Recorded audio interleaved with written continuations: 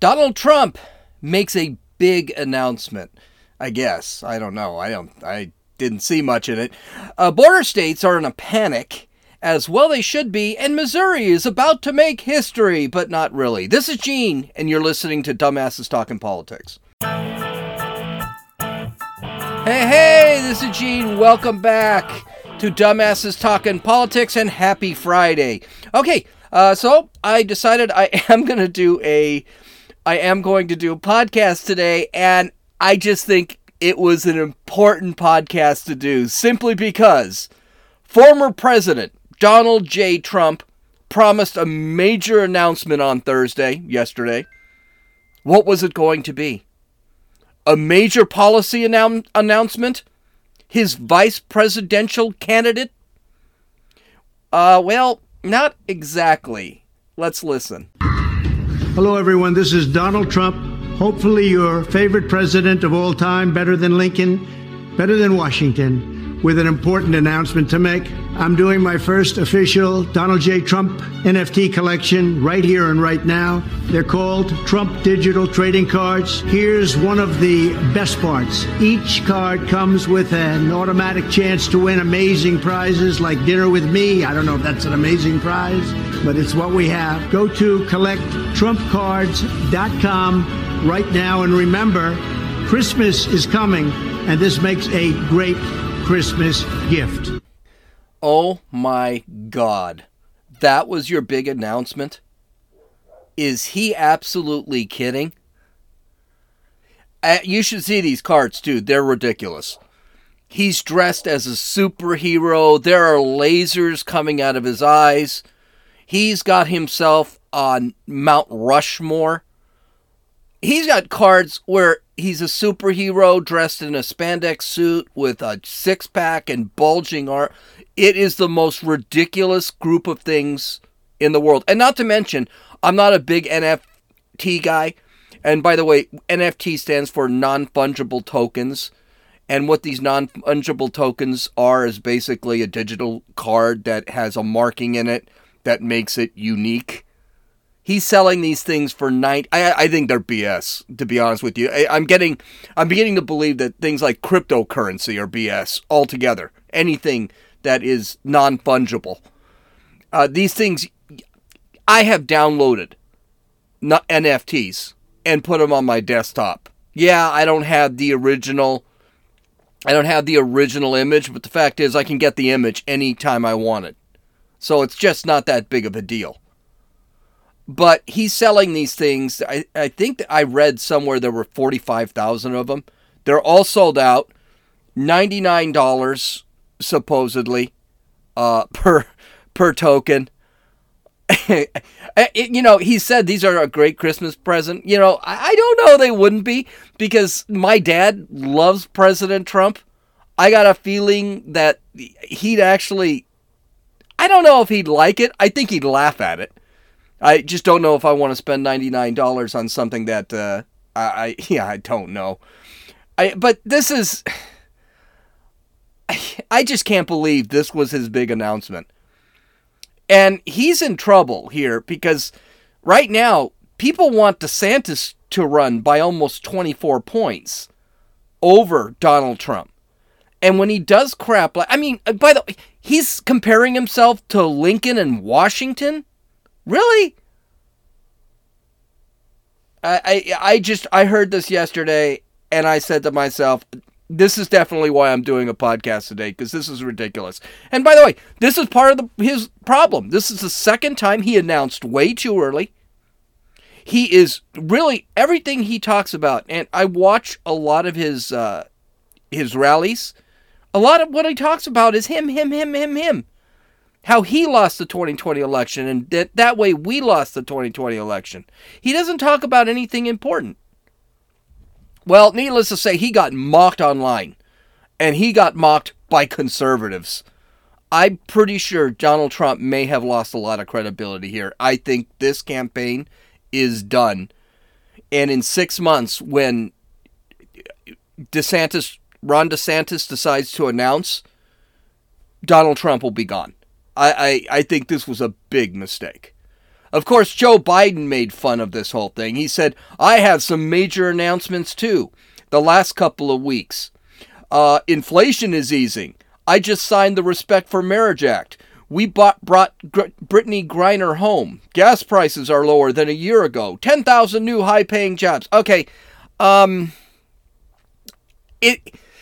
the way, all of that is crap.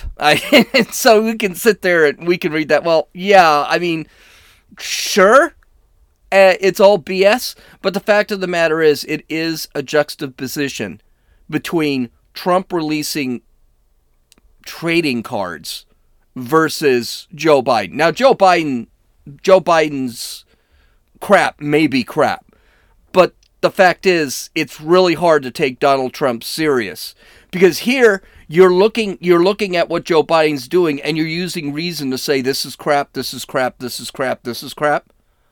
But you're using reason to do that. When Donald Trump announces, oh, here's digital trading cards, big announcement, and I'm better than Washington or Lincoln, you just look at it and say this is crap. You don't have to use any reason. It's just this is stupid. So I think Donald Trump, I'm not even sure if he wants to run. I'm not sure he's not doing this to help DeSantis. He does have a hell of a ego, and he's really been out of shape about losing the 2020 election. But I'm having a hard time believing he even wants to run, because so far his campaign is only, a month old? I think he announced after the election, and it's already a disaster. We're going to have to see.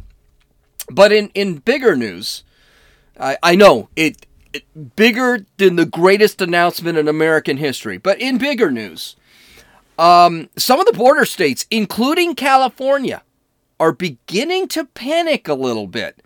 Title 42 ends in 5 days. As of this moment, as of last week, they are getting in about 8,000 illegal immigrants a day. There was one time last week, there was one caravan that came in. I believe it was it was El Paso. It was in Texas. That came in 2,000 people. One caravan. Those people were you could see it. They were standing in line. They were lighting fires to keep warm while they were waiting. And what did the Border Patrol do? They did what they could do. They basically let the people go out. And now they all went, this was in El Paso, Texas. They were released, and now there's a tent city in El Paso, Texas with illegal immigrants. Just absolutely incredible. And nobody's doing anything about it. Well, Title 42 ends, I believe, on Monday. Let's see, what day? It's 5 days from today. So today, tomorrow, Sunday, Monday, Tuesday. So it ends on Tuesday. And Tuesday or Wednesday. And there's no plan. Now, the Biden administration says there's a plan. But no plan that we've heard of. And when Karen Jean-Pierre, who's just a terrible press secretary, when Karen Jean-Pierre went up and she was asked about it, she didn't give a plan. She said there was a plan, but it was Trump's fault. So, just absolutely... This administration is a disaster. Well, you know who knows this administration is a disaster? The people, whether they be Democrat or Republican, in Arizona, in Texas, and get this, in California. Gavin Newsom is actually scared. He really thinks there's going to be a huge problem when Title 42 ends. And he realizes that it's very possible California is not going to be able to sustain these people. I don't know why he didn't figure that out. New York City is whining and crying because they got 2,000 illegal immigrants. Chicago is whining and crying because they got a couple thousand immigrants. Washington, D.C. is whining and crying because Texas and Florida are shipping them illegal immigrants. Hell, freaking Martha's Vineyard got 50 and was whining and crying about it. But here's Gavin Newsom basically saying the quiet part out loud. Hey, I don't know if we're going to be able to support this. Listen. The fact is, what we've got right now is not working and is about to break in a post-42 world unless we take some responsibility and ownership. And I'm saying that as a Democrat. I'm not saying that to point fingers. I'm saying that as a father. I'm saying that as someone that feels responsible for being part of the solution, and I'm trying to do my best here. First off, Gavin Newsom is not part of the solution. Gavin Newsom's part of the problem. He's the one that was embracing this crap. He gets what he deserves. California, I'm sorry, California everywhere is a crap hole. There is not, even in San Diego, my city, it's flooded with illegal aliens. You cannot go anywhere where there's not an illegal alien. And when someone tells you their legal status, you're just like, shrug, because you just know what it is. And no one's allowed to do anything about it. And that's all because of his policies. Now what's going to happen? California is going to be flooded with illegals. California is $25 billion in debt, when they thought last year they were $75 billion ahead of the game.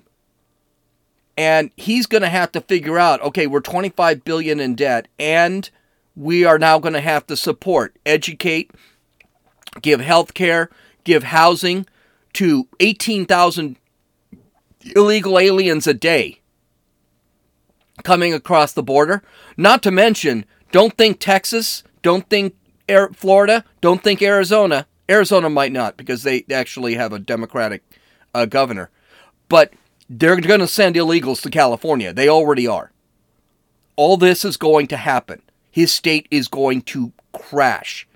Do not be shocked if California has a $75 billion debt by the end of this mess. And the Biden administration doing nothing. Never been to the border. They continually lie that Kamala Harris and Joe Biden have been to the border. They've never been to the border. Mayorkas went to the border this week, and he was ignored. He was given the cold shoulder by the Border Patrol because they've been demonized, they're overworked, they're not getting any help, they're not hiring new guys. So this is going to be an absolute freaking disaster. And it's coming. I mean, can you imagine El Paso, of all places, which had no homeless, now has tent cities? Because they can't... what Abbott should do, Governor Abbott should do in Texas, send them back, send them out, send them to New York, and don't send a couple hundred, send a few thousand to New York, send a few thousand to Florida, send a few thousand to Washington, D.C., send a few thousand to Delaware and Virginia, send them to where these guys support them, send 10,000 to Chicago, Chicago. Who cares about Chicago? They send them all over there. So we're going to see how this is going to work. Okay, this is... So Missouri is going to perform a historic function, I guess you could call it. So according to the New York Post, the first openly transgender woman, which is a man, slated for execution in the U.S. is appealing to Missouri's governor for mercy, citing mental health struggles. Lawyers for Amber McLaughlin, who I don't know what his real name is, 49, on Monday, asked Republican Governor Mike Parson to spare, and then this is what they all do, her life, it's a his life, before his execution January 3rd. He was convicted of killing his 45-year-old ex-girlfriend, Beverly Gunter, on November 20th, 2003. Gunter was raped and stabbed to death in St. Louis County.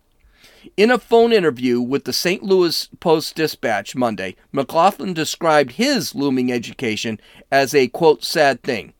Quote, I don't agree with it, end quote, he said. Quote, people should know I'm mentally ill. Okay, so here comes my big question. So what? Okay, I don't respect the gender transition garbage. I don't think that should be a reason to actually not execute this guy. I'm sorry, you raped a woman and you stabbed her, a bunch of times. He's a man. He decided to go trans, probably because he thought it would get him off. Now he's saying, well, I'm trans because I've got mental illness, which, by the way, is not going to be embraced by the trans community. He's not insane either. If he was insane, he wouldn't know he's insane. So this is just a last-ditch effort to try and get himself off. Well, you know what? He shouldn't get off. And I say to you, bon voyage, you murderer, and you're a man. That's what I've got to say. All right. This is one I've been holding for about a week. There's a singer in Wales who got married. Now, I'm going to go out on a limb and say the marriage isn't going to make it. Apparently, the new hubby got really drunk on the honeymoon and made her pay for absolutely everything. Doesn't sound... Now, you might be saying to yourself, okay, yeah, that's pretty much everyone's honeymoon. This is how it works. Well, there is a caveat to this whole thing. So, according to the New York Post, this is why I wanted to do this today. It's British singer Brocard said Wednesday that her Victorian ghost husband, Eduardo, ruined their honeymoon by allegedly drinking too much in Wales and making her pay for everything, reports the Daily Star. She married a ghost. The singer met her spectral husband one night when he appeared to her in her bedroom, and they had been seeing each other ever since. The couple hit a rough patch after Eduardo allegedly ghosted her for disclosing their relationship to the public. Quote, I wrote a song to win Eduardo back after he ghosted me for publicly disclosing our romance. I wanted to express the passion that I feel within my soul ever since meeting Eduardo, end quote, the singer said. Quote, it was so special to walk down the aisle towards Eduardo with a song playing that I wrote for him. I will never forget the smile on his face. That's right, she married a ghost from the 1800s named Eduardo, and by the way, she spelled Eduardo wrong, so I don't know. I'm assuming Eduardo is Eduardo, not Edwardo. I don't know. That's usually how you spell Eduardo. But I told Josie this story, and Josie said, "Oh, come on." I said, "Yeah, no, that's a thing that happened." And she said, "No." And then I went to the New York Post, and I showed her the wedding video. There is actually a wedding video with this Brocard broad in front of a minister or whoever, whatever you call that, marrying her to the ghost. And she goes, how did the ghost say I do? I said, no, she said I do. Just incredible. So there's more to this. So they like I said, they have wedding photos. They filmed it and they posted the wedding. So it's there. If you go to Dumbasses Talking Politics, you want to watch it, go to the link. You can actually watch the video. Ghosts and the living were invited to the wedding. You can see where this is going. Some of the ghost guests were Marilyn Monroe, Elvis, and King Henry VIII. Now, I can see Marilyn Monroe and Elvis, though I thought Elvis was still alive. But King Henry VIII? What made her... Why would he go? She even got mad at Eduardo during the wedding reception. She said he ruined the wedding reception because Eduardo said that Marilyn Monroe was hot. But it wasn't just the heavy drinking and the fact that he didn't pay for anything. Eduardo apparently got really feisty with Brocard during the honeymoon. He smashed an ice cream cone in her face. And he apparently covered her in sand while they were on the beach. Also, oh jeez, I can't believe I'm actually saying this.